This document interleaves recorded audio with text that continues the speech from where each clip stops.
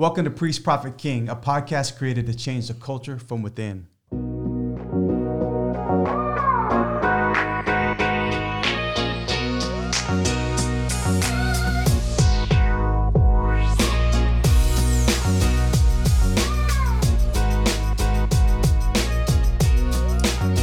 Welcome to Priest, Prophet, King, a podcast created to change the culture from within.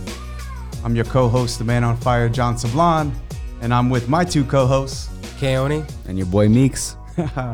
What's up, fellas? So let's talk real quick about this this desire that we had after we did kind of that, special episode as we finished 2019 on True Faith Real Talk. Just talking about your guys' experience and the need, especially for your generation to kind of hear the message of hope through Christ and, the whole evangelization effort and kind of what needs to speak truth in today's world. So let's just kind of give our listeners out there an idea of where did Priest, Prophet, King come from? Yeah, I think, me and Keone had a bunch of fun coming on to True Faith Real Talk. And we were just like, we should just try another episode. Yeah. And then we were thinking, well, why don't we just do our own podcast? We're just going to keep making episodes. And we had already had the idea of Priest, Prophet, King about a year ago as like a brand name for just doing similar things, changing the culture from within. And so a lot of things that we talked about in the last episode, just trying to be the witnesses and the examples that we were searching for when we were in high school and college and so forth. And we thought it was a perfect opportunity with the three offices that we're each called to in our baptism. And then the three of us in our different generations and our different journeys and the wisdom that we can bring forth. And so we thought it'd be a perfect idea. And, we got the little merch right here. Yeah, so check it out. We're just so you guys know, for those of you who can't see us, I know some of you are only listening, but go ahead and check us out on the YouTube channel, World Ablaze. But we're sporting the swag, the Priest, Prophet, King swag. You'll hear us also refer to it as PPK. And just a real quick explanation, Miko, you're wearing this shirt now, but when you see it's actually the Latin letters. So PPK, those are the ancient Latin letters, which obviously we're Catholic. So that's the language of the church. So Keone, what are we going to be talking about first in this first episode? Today's topic is really about fostering our faith and our relationships and what that looks like. How can we go about that? And not only in our intimate relationships, but also in our friendships. We may have secular friendships and friendships that maybe faith isn't a big part of. And what we're going to be talking about today together is our perspectives and our what we have to talk about as far as, how can we grow in our faith but still maintain those relationships. Yeah, I think part of the thing that I know one of the major questions I get asked is, man, it's so difficult being Catholic, right? To be a Catholic Christian in today's world. And regardless of whether you're at school, whether you're at work, even sometimes in the church and in the grocery store, wherever you're at, how do I live my faith faithfully, but where it doesn't feel awkward, where it doesn't feel so lonely? And I think that's part of the reason. So we're going to start with the friendship side first, because I think, especially with your guys' peer group, that kind of becomes a difficult thing. Now, obviously, I'm married to your mama, so you're my best friend, my soulmate is your mom. So outside of mom, I don't necessarily have a need. Even though I have my brothers out there and other friends in the church, it's a little bit different for me. So let's start with and that was funny because I think the next thing that came, we got a lot of great feedback on that last episode, and I think one of the things that came to light was relationships. People wanted to understand, okay, that's cool, I'm with you, I'm listening, but what is it about relationships? So, Meek, since you're the one that's kind of fresh out of high school, right? What was that experience like for you as you were trying to live out your faith in a public school setting? I think I had always kind of let people know where I stood, and I don't think too many people were trying to influence me one way or another. And it was kind of just well known. But Miko's a Catholic. He's really into his faith. He doesn't really do too much. He's not going to go out. And I wasn't really pushed on it too much. I had a lot of good friends. Not too many Catholic friends, but my two best friends are Protestant and Assyrian Orthodox. And that was all throughout high school. I had those two. So I didn't necessarily felt like I was missing that good friendship to where you're trying to build each other and make each other grow. I think I had that. And then on the other hand, you have, just all the people you talk to in class. You have your basketball teammates, and they all understood where I was. I understood where there was. I wasn't someone who necessarily, was just trying to read scripture in the locker room or, be that guy. I think we just all kind of respected where each other were. And I think a lot of people understood that, respected that, and then would come to me if they, felt like they had questions or what, I'm struggling with this, or, dang, Miko, I need to go to church, and would kind of come to me and talk about those things because they kind of knew I was about it, and they knew our family was about it. So that's how my high school experience was. I mean, my coach had come to me to lead the team in prayer every game, and so it was kind of well known to where I don't think I was cast aside because of that or anything like that. How was it well known though? Could you?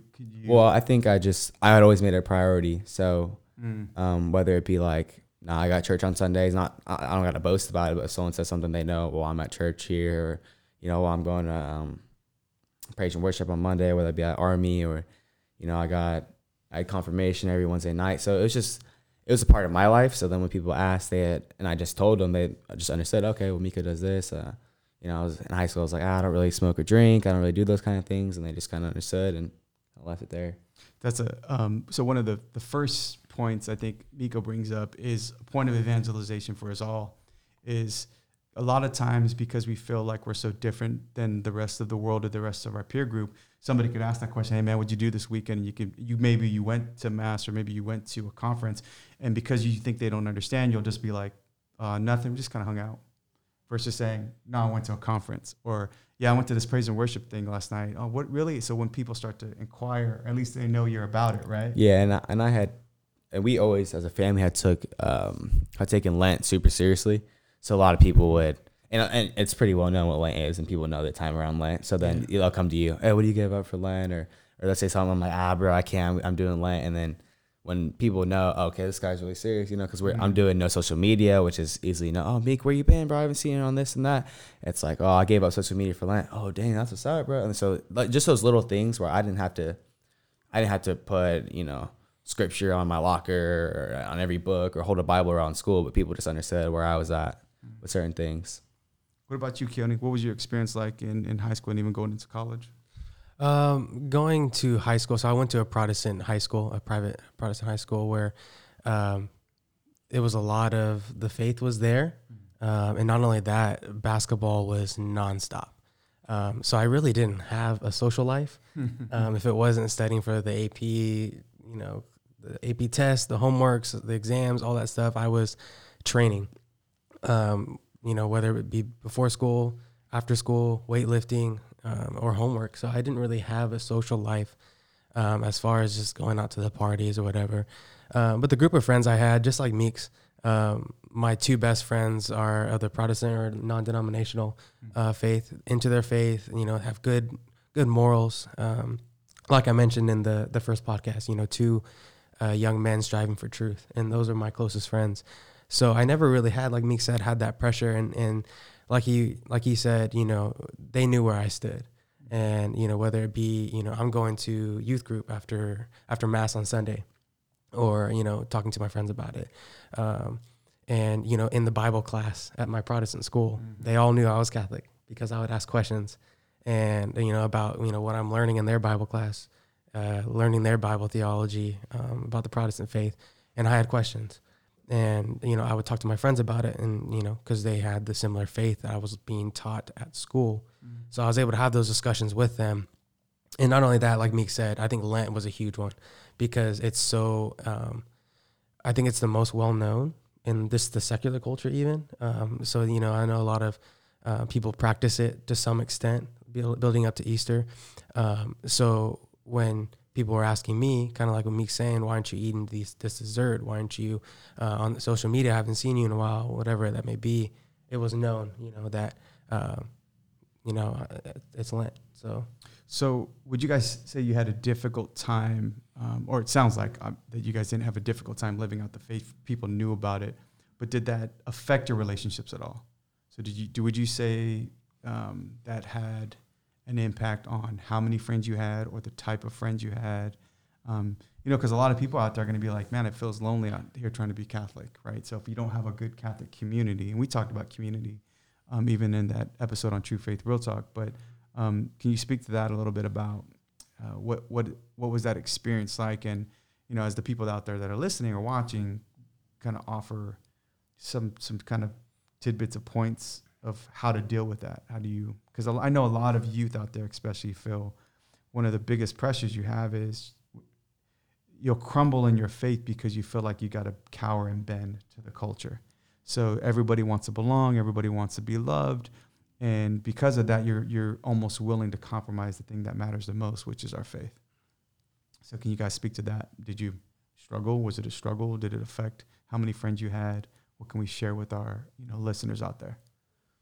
So I think Meeks and my temperament don't really call for a lot of friends in general to begin with. Yeah. So we value just a few friendships and we get very close to them. So the friends that we grew up with, whether it be from kindergarten to in high school, the friends that we got really close to, that was sufficient for us. And the friends that I had were, had the good moral foundation. We may have differed as far as deep into theology, but, we were still able to talk about deep things. We still had basic beliefs that were, on the same page with each other. I think it was after college where that kind of became a need that I've recognized in my own life. Like, man, I really wish I had, someone that I can meet up with regularly. But we kind of talked about this in the last episode, True Faith Real Talk.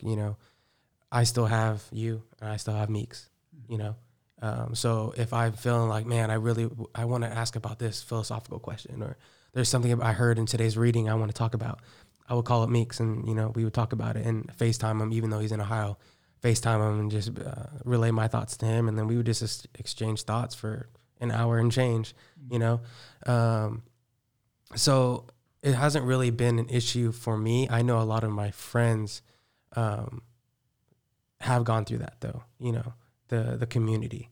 And I'm lucky, going to Franciscan and having such a blessed environment and, my basketball team, being able to have those guys where I could relate with them. We had the same passion for sports, but not only that, we were striving to be good Catholic men. So I had that conversation with them. I had that friendship. A few of them are going to be in my wedding, so I have that community.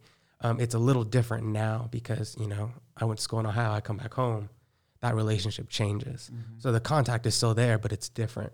But I would like more community, even here. And I know a lot of Catholics out there want that community, and it's hard to find. So like you said, it reminds me of the talk with Doug Barry, the men play hokey pokey with the faith, and the women start to play limbo. That was me. That was your dad's. Yeah, that was you. Yeah, so they play limbo with the men, but I think people are doing that in general with their relationships. Like, I'll settle. Like, he's not that bad, or she's not that bad, so I'll hang out.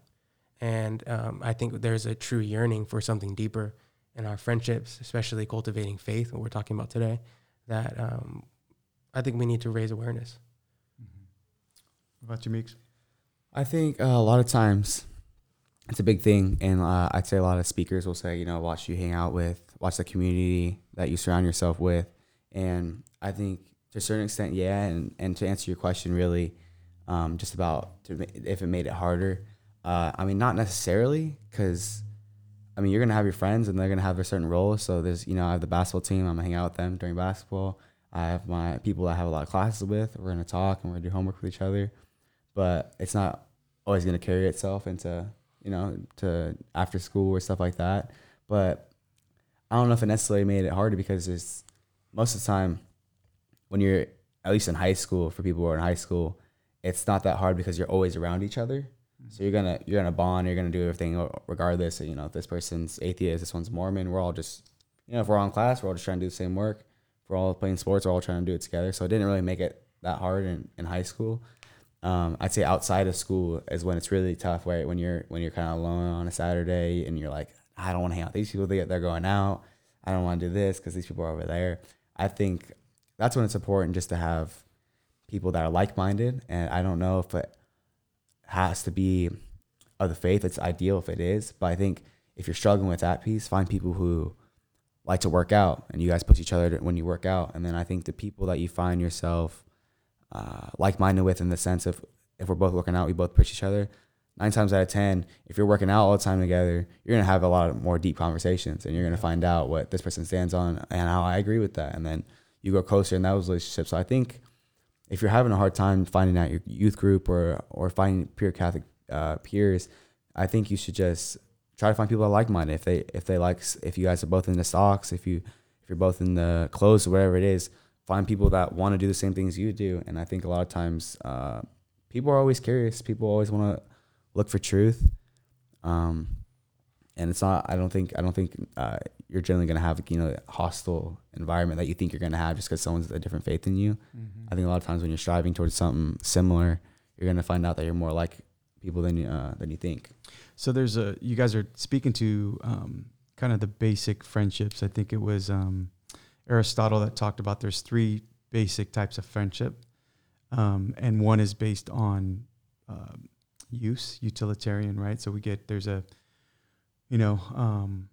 I think Dr. Edward Shee was talking about this in one of his books, Men, Women, and the Mystery of Love, where he said that this is like the sales guy with the client, right? They have a friendship based on the fact that I sell you a certain product, you buy this product, so there's a friendship that's based on that. So it's utilitarian. It's not ideal, but there's nothing necessarily wrong with that. And then he talked about the friendship based on pleasure. So when you talk about having somebody with either hobbies or certain similarities, so we both like working out, we both like the same music, even the basketball, right? So we both like the same sport. That can go only so far. Mm-hmm. And then he says that the third type of friendship, which is the ideal type of friendship, is the friendship based on virtue, something that's outside of yourself. So let's talk about the advice we need to give to some of the people out there that maybe have some of those toxic relationships. And we're not even talking, we haven't gotten into intimate relationships yet, whether it's boyfriend, girlfriend, even marriages, but even friends. I know whether you're single, engaged, or married, which we're all in, you're dating, obviously, having good friends around you is a big deal. I mean, that's definitely something we need to take to heart and keep in mind. So what would you guys advise the listeners out there to deal with friends that aren't really good for you? Maybe you had that friend that you've known since 3rd grade, and some people hang on to that relationship just because we've known each other for 15 years, but that friendship isn't really good. So what would you say to that, Keone? I mean, like that situation in particular is a tough one because you have that history, you have that I can't abandon that friend who's been with me through this, and this, and that's a difficult situation. But I think what it comes down to is your why. And we talked about that last episode, is what are your values and what do you stand for and why do you stand for them? And once you get to the point where, okay, I'm not about going out every day or every weekend, I'm not about getting drunk, whatever that is, why are you not about that? And I think once you kind of develop that perspective and you embrace those ideals and you're striving for virtue, the friendships that are toxic begin to be exposed. And you start to say, okay, I can't do this, because it gets to a point where you finally have to look yourself in the mirror, look your friendships in the mirror, and there's that moment of contention where a choice has to be made. Mm-hmm. Are you going to abandon your ideals and your striving for virtue, or are you going to cave to, whatever it is that your friends are doing? Or are you going to decide to say, you know what, I need to let go of this relationship? Mm-hmm. So I think what a lot of, peers that we've seen, Meeks and I have been talking about it, are, whether it's with faith or with relationships, if you don't know why you are standing for this, and this, if you are not embracing ideals, striving for virtue, then it's going to be like, whatevs. I'll hang out with them. Like, why not? Mm-hmm. And it becomes this whole, why not? Do you? We're chilling type of mentality, to where you get sucked up, you don't even know it. And then everyone behind that you surround yourself with has this similar mentality as you. And then I think it starts to go downhill. So I think, if you're having that toxic relationship, honestly have that conversation with yourself. If that has to be in meditation, what is keeping you in that relationship? What are you holding on to? And is that a time, or is there something that you need to let go of? Is that within yourself or the relationship? So I think it's having that honest discussion of, what are my values? What am I standing for? Does this person line up with those? And it's going to be a hard decision. No one said it's going to be easy. But it's something that I think more people need to kind of step up to the plate and handle. Yeah, if there's anything to add to what Keone said, I think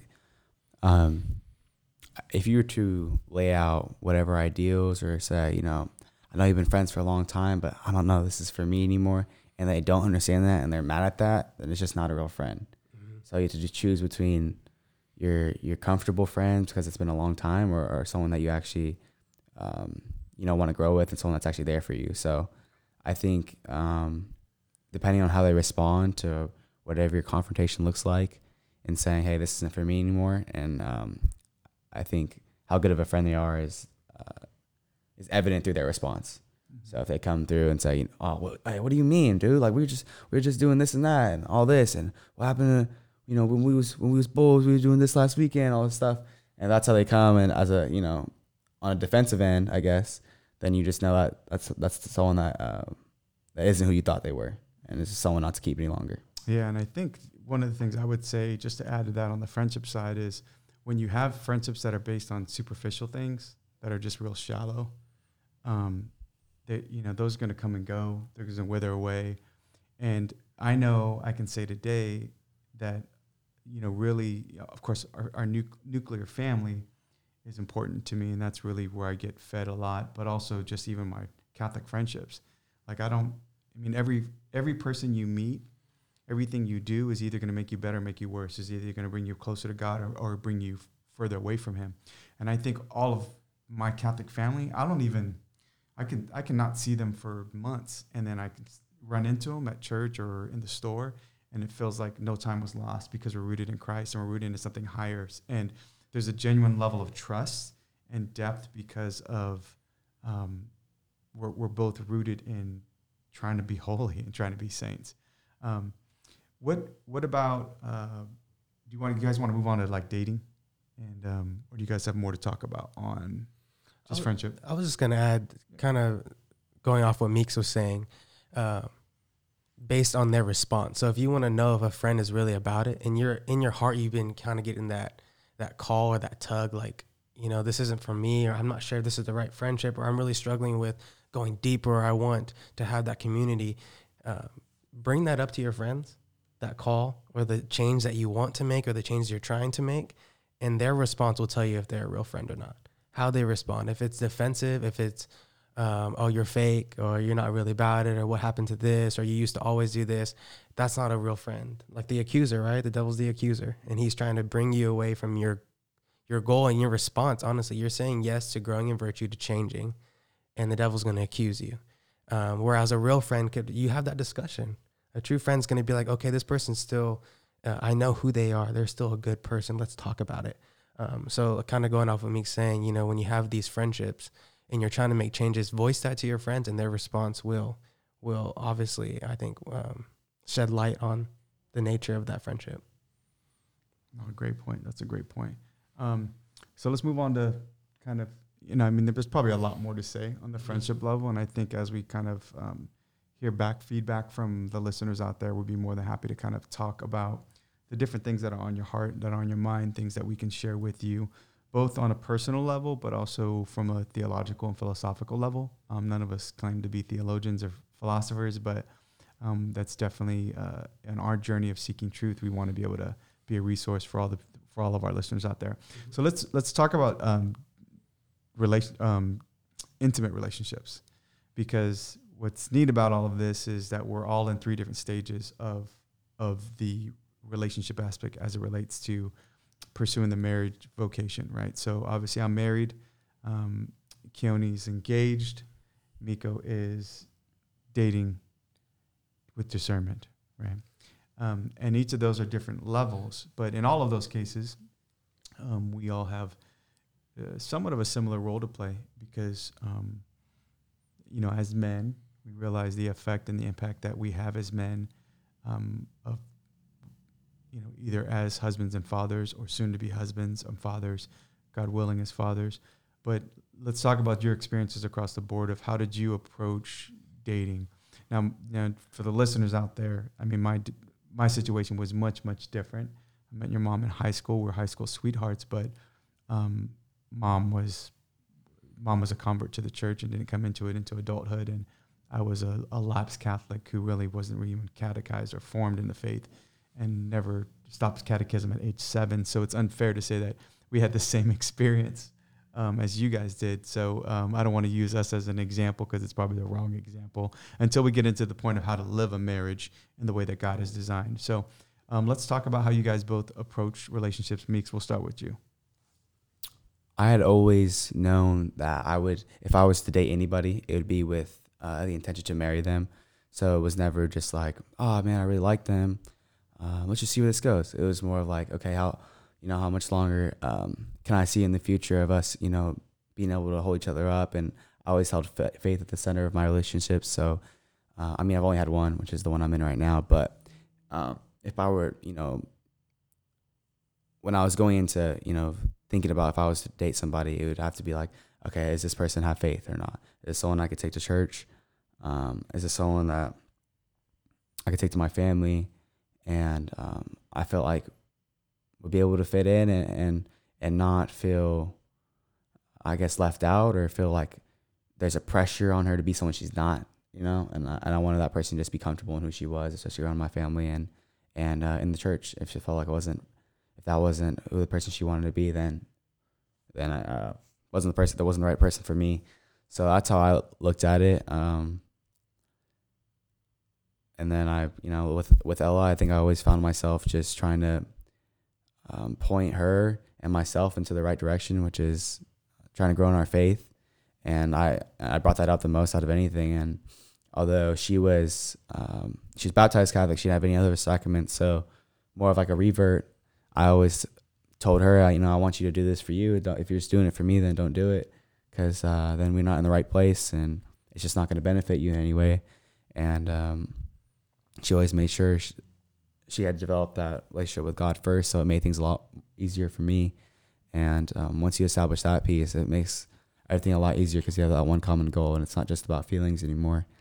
And that's how I always looked at.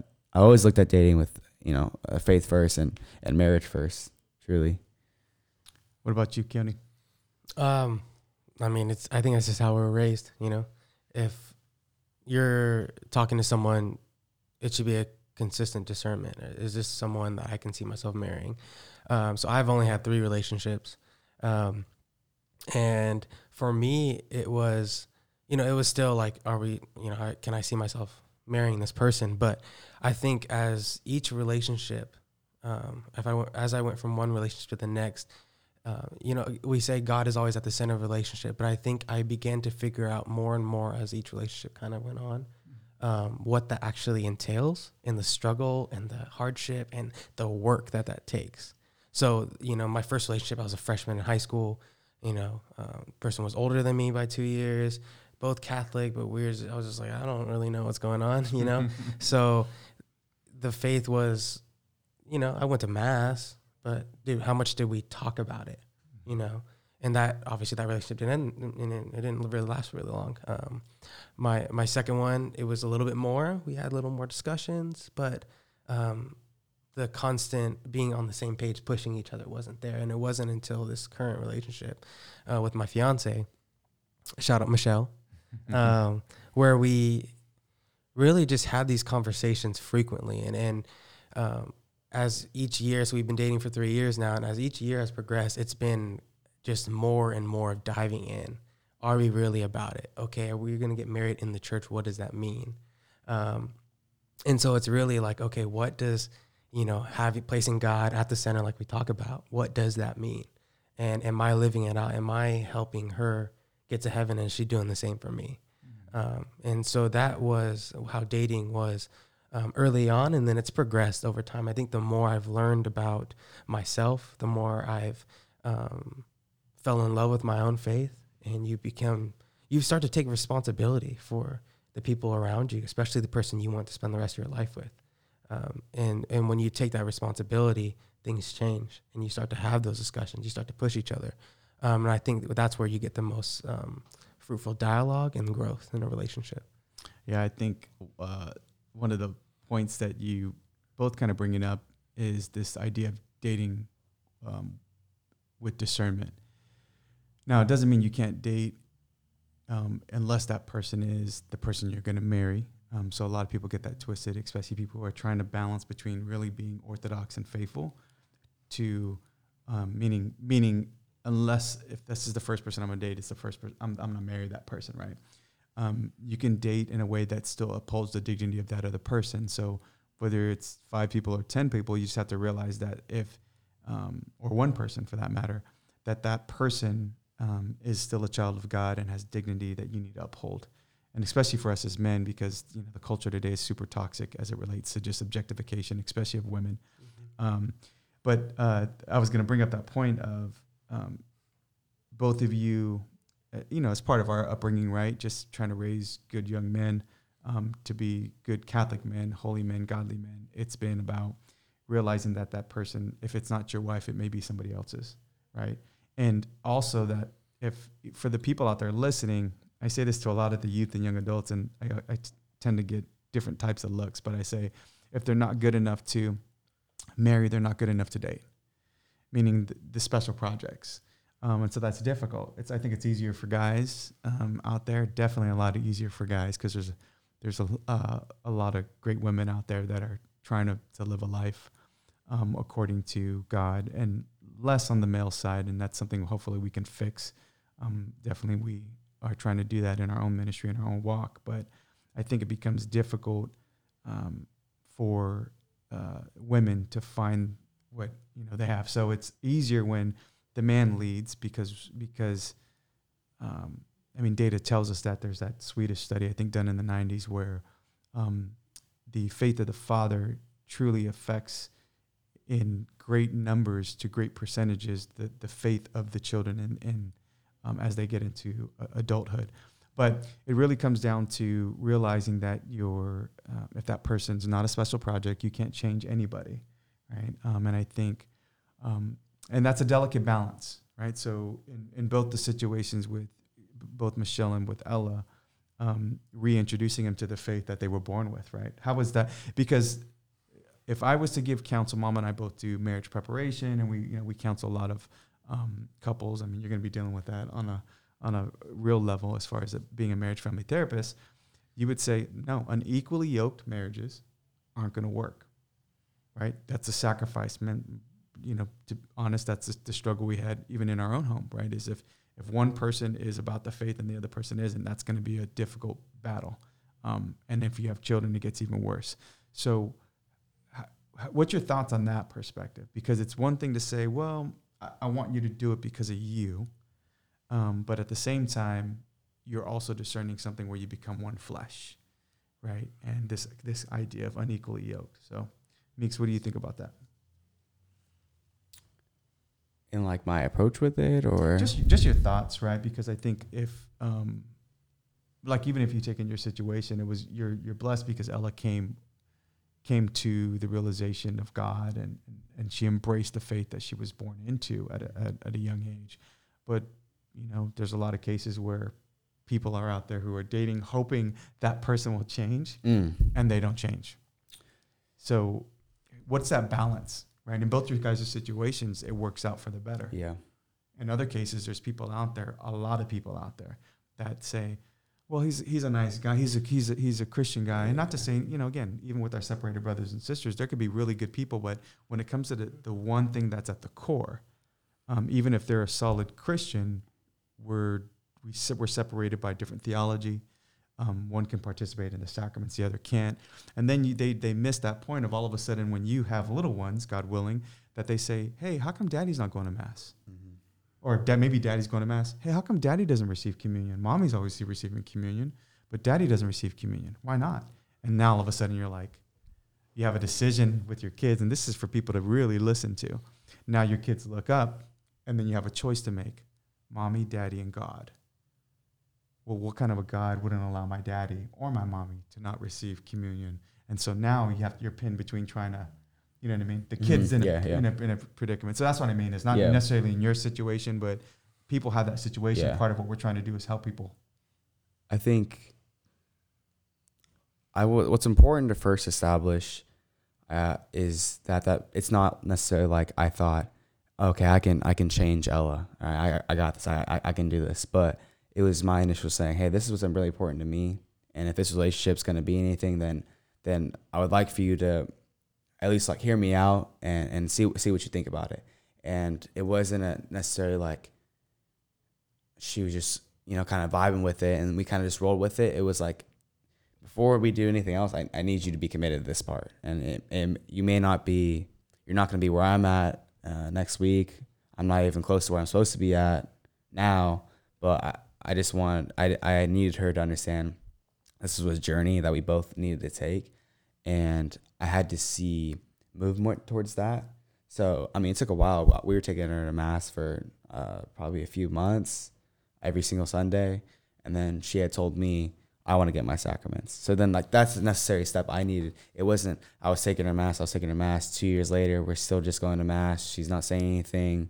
I'm not really sure where it's going, but I can change it. I can still do it. She took those steps in order for me to say, okay, then we can still do this. So I think it's important to first have that. Actions speak louder than words. It's important to have the actions. I think if you don't have those actions, that's when you got to draw a line and say, I can't do it then. Because it wasn't me being Superman. It was her yes that allowed me to be able to do this. Yeah, I think that's where people get the, what do we call it?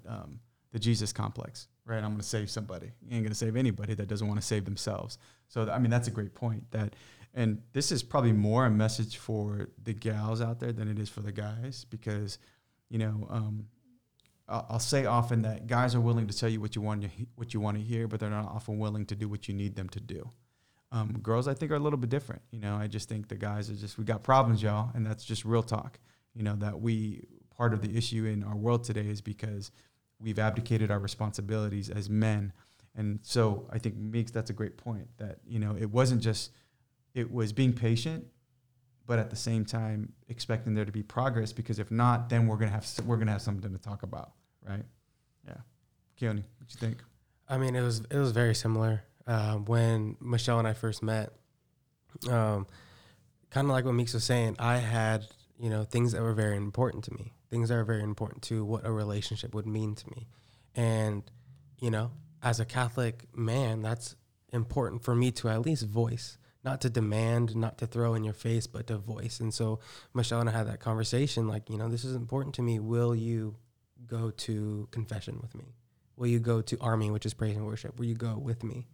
And that was my first goal was if she's open to it, to get her in the sacrament of confession.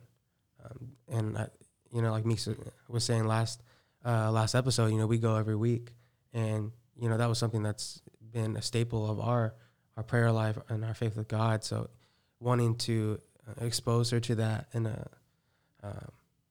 a new way, a refreshing way. Michelle will tell you that she was terrified. I would be too if it's my first one since I received the sacrament, But she said yes. I didn't force her. And I think there's a fine line between pushing and forcing. And, pushing is being the man that you're called to be. If you're going to date this person and want to marry them, you are responsible for their soul. That's what you're buying into. You're saying, okay, Lord, we're going to become one flesh. And at the end of the day, when we go to heaven and face God, he's going to say, what did you do to get her to heaven? And, I took that as a responsibility to, push her, guide her, but don't force her. And I think there's a fine line. I haven't been perfect at it. And that's something that it just takes constant dialogue. And I think Miko made a great point. You start little. Can you commit to this? I didn't tell her when we first met, I need you to pray the Divine Mercy Chaplet with me, rosary every day. We're going to go to the chapel together. No, I said, hey, can you try to go into mass with me? And then we'll watch a video here and there. We'll listen to Father Mike Schmitz together, a homily. And we'll read this book together, or whatever it may be. And it's starting with one little thing. And it's being patient. It's a lot like how God works with us in our lives, in our faith, constantly. He just plants a little seed and waits for our yes. And then he goes further and he transforms us. And that's our role as a men in our relationships. And when we're seeking someone we're supposed to marry, God's giving us the priestly duty in our marriage, in our families.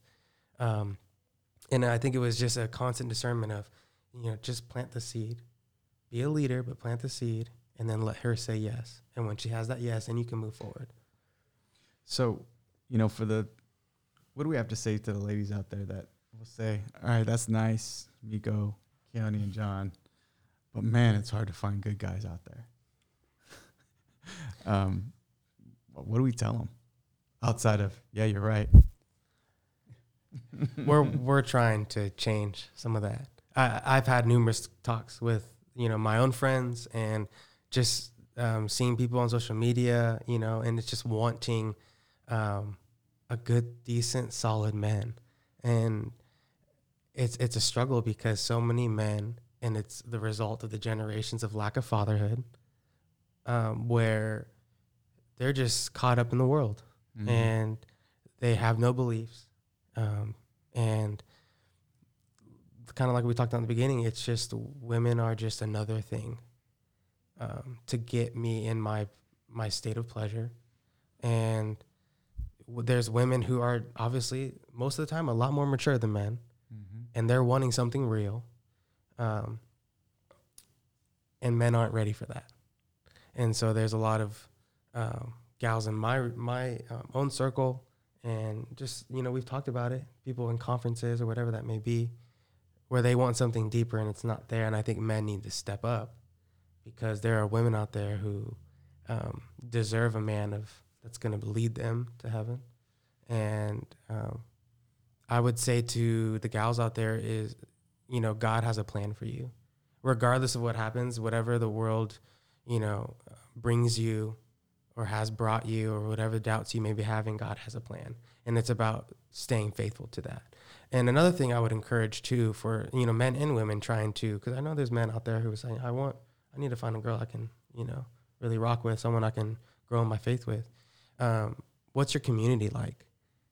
Are you spending time at all trying to go out of your way? Are you in a Bible study group? Are you in a youth group? Are you going to conferences? Are you active in the church? If you're trying to find something deeper, go to those places where they find things deeper. You're not going to find it in the bar. You're not going to find it at some dinner party. You're not going to find it at the club, because people aren't there for that reason.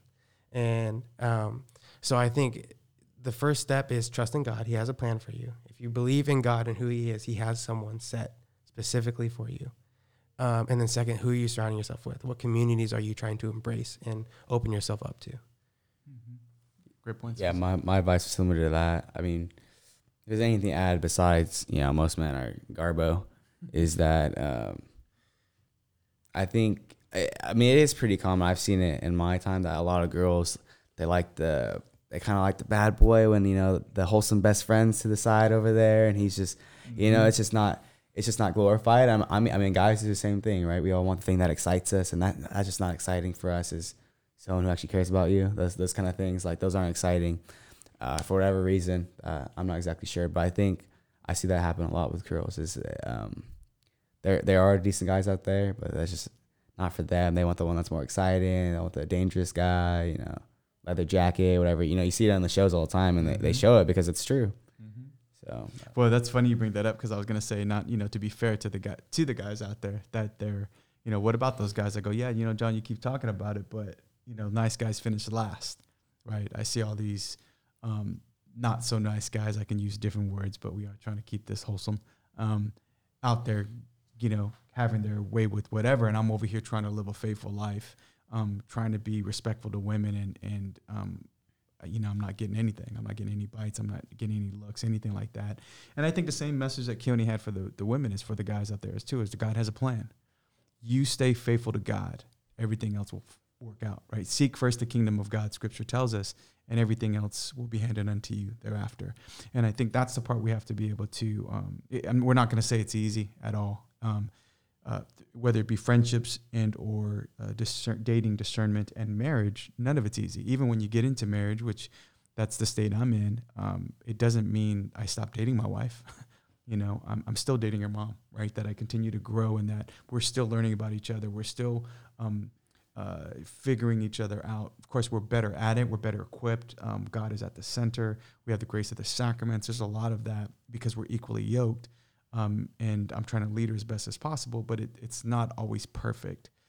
But I think for for the men and the women out there, the young men and the young women out there, is to not lose hope in Christ, realize that it's a journey and it's a marathon, not necessarily a sprint. And so don't rush one way or the other, right? Don't think that because you spent, you started off your first date in the chapel and you went to mass, that all of a sudden this guy or gal is like the best thing in the world and their marriage material, because that could be a front. They're wounded, broken people just like we are all. And don't think that, because there's nobody around you that you can see worthy of marriage, that all of a sudden that speaks to everybody in the world, and that God doesn't have you covered, because he knows what you need, not necessarily what you think you want. So, as we talk about the areas of discernment, what do you, what I wanted to kind of use the last piece of this is to talk about your approach. You're both discerning the married vocation. Obviously, Keone is in the first step of betrothal, right? Meeks, I think you're discerning marriage, obviously. What makes you think, because there are different vocations, right? Mm-hmm. What was your discernment in that call? Was there any other discernment? Were you ever discerning, was there priestly discernment? Was there, and I don't even know if I'm going to get married. Was there single? Or was it always like, no, marriage is where I was at? Was there, just to kind of help people out there, because sometimes most people I know I run into is 90% of them think I'm called to marriage, which may be true. But what was your discernment like, if any? I think growing up, I looked up to you a lot.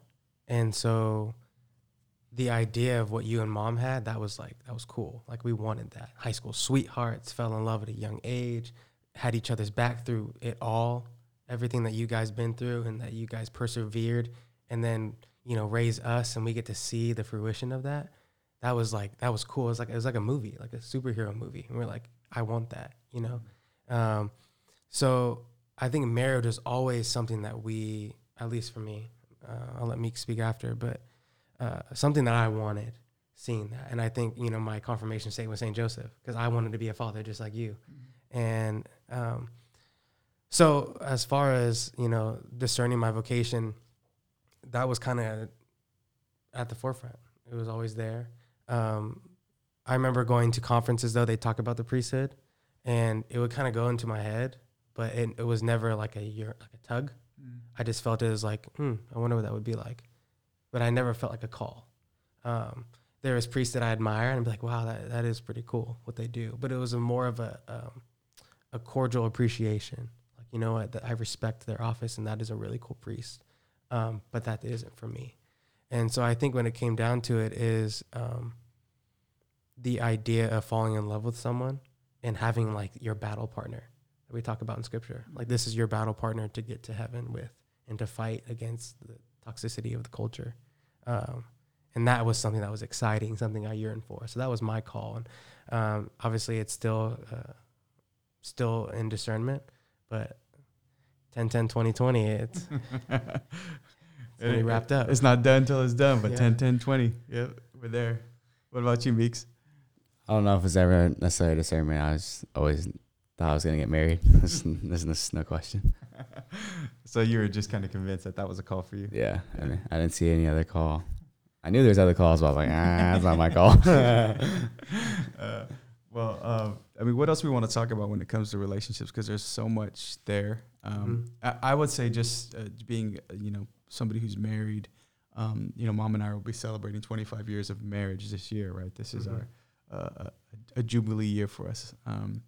And I think one of the messages that I know Mom would agree on, and we talk about it a lot when it comes to relationships, especially when it comes to marriage, is that, a lot of times, and you'll get this as a counselor, right? People say, well, what do you think the number one thing people get divorced is? Most people will say finances and communication, right? And while those may be up there in that top 5, Mom and I firmly believe it's a lack of sacrifice, right? That people don't understand that marriage to truly be lived out the way God intended is the total gift of self. So we hear that in, Pope St. John Paul II in Theology of the Body. He speaks about man in the dimension of gift, so that man never truly finds himself until he gives himself away. Right. And I think that's the, as we kind of wrap up this conversation on relationships, Jesus tells us in the gospel, no greater love than this, than for a man to lay down his life for a friend, for a brother, for a wife, for his child. We think about, your sister, right? We just welcome in to the world. Shout out Bree and Jamie and baby Izzy, baby Isabel, who is 3 weeks old today. Praise God for her.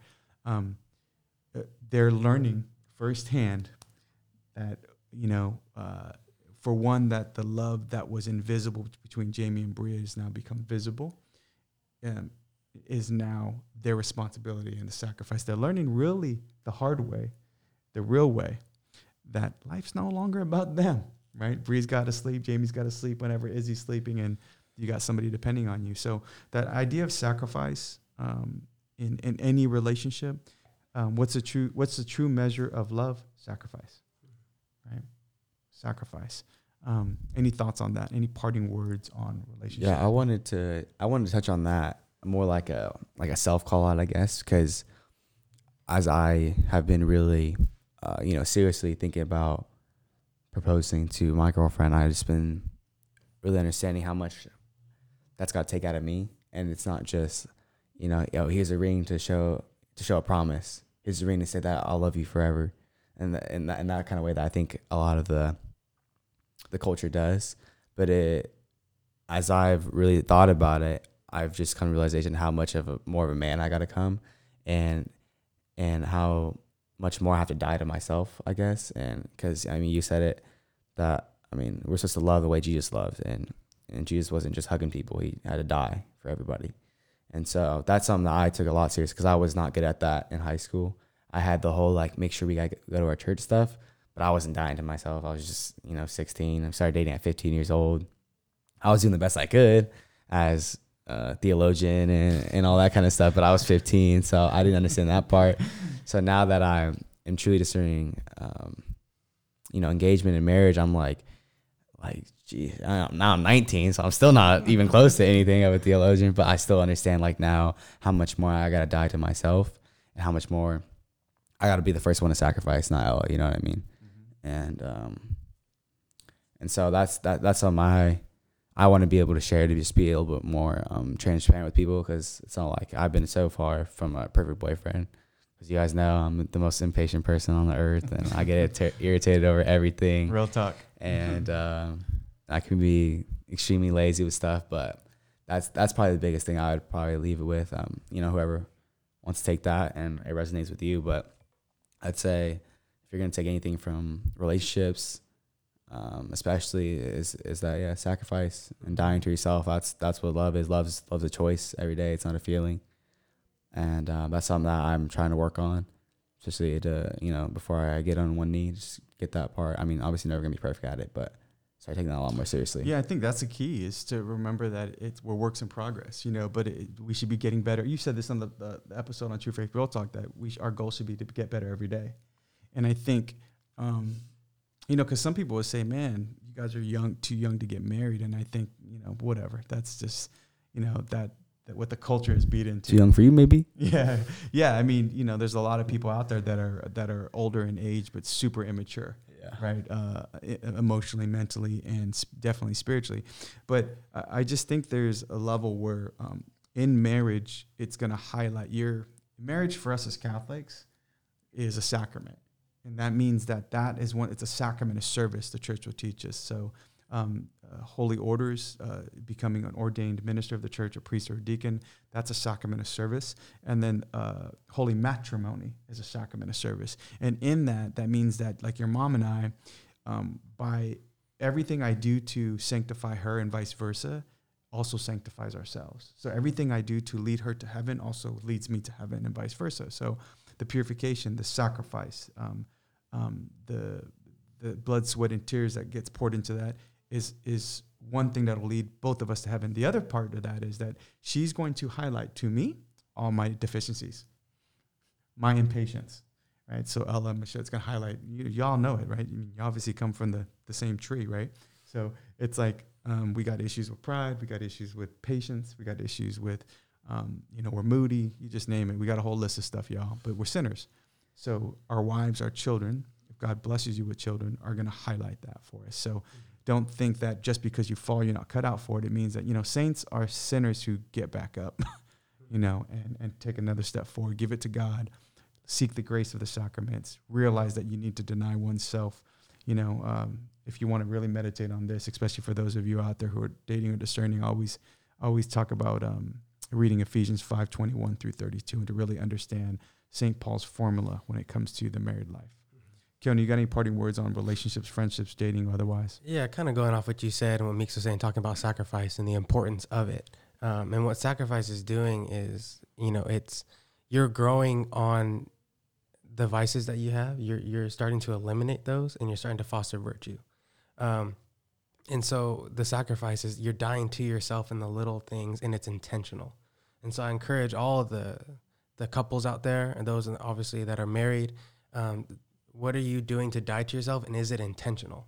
So today I'm going to give up that extra cup of coffee for my wife or for my girlfriend or for my pride. I'm laying down my pride, and it's intentional. I think those intentional acts of self-mortification are where you truly become able to give yourself as a gift without anything holding you back.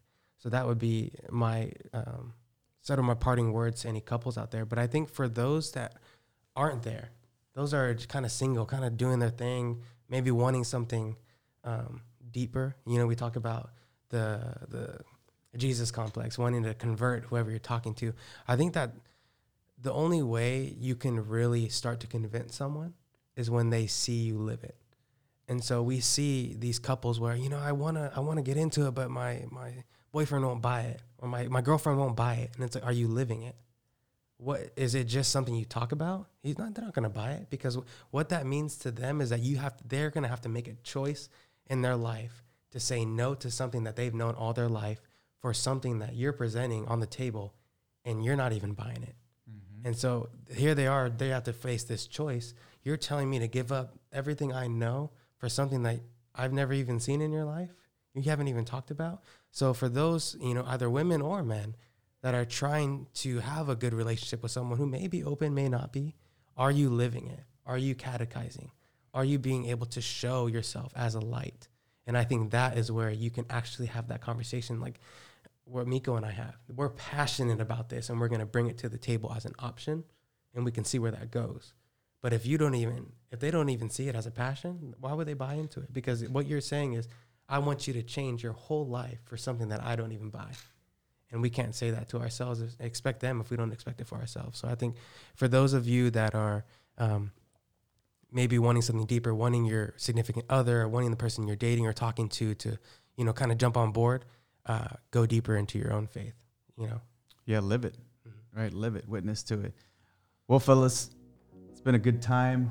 We've you had a good time talking about relationships, discernment, dating, friendships. This is the first episode of Priest, Prophet, and King. This is a podcast created to change the culture from within, starting with ourselves first and embracing our own office of Priest, Prophet, and King in our own homes and our own lives. And for Keone and Miko, we just want to thank you all for listening to us. Don't forget to like and subscribe to us. And find us all different ways: Apple Podcasts, Google Play, Stitcher, Spotify, and on YouTube. And until we meet again, we just always say, get holy or die trying.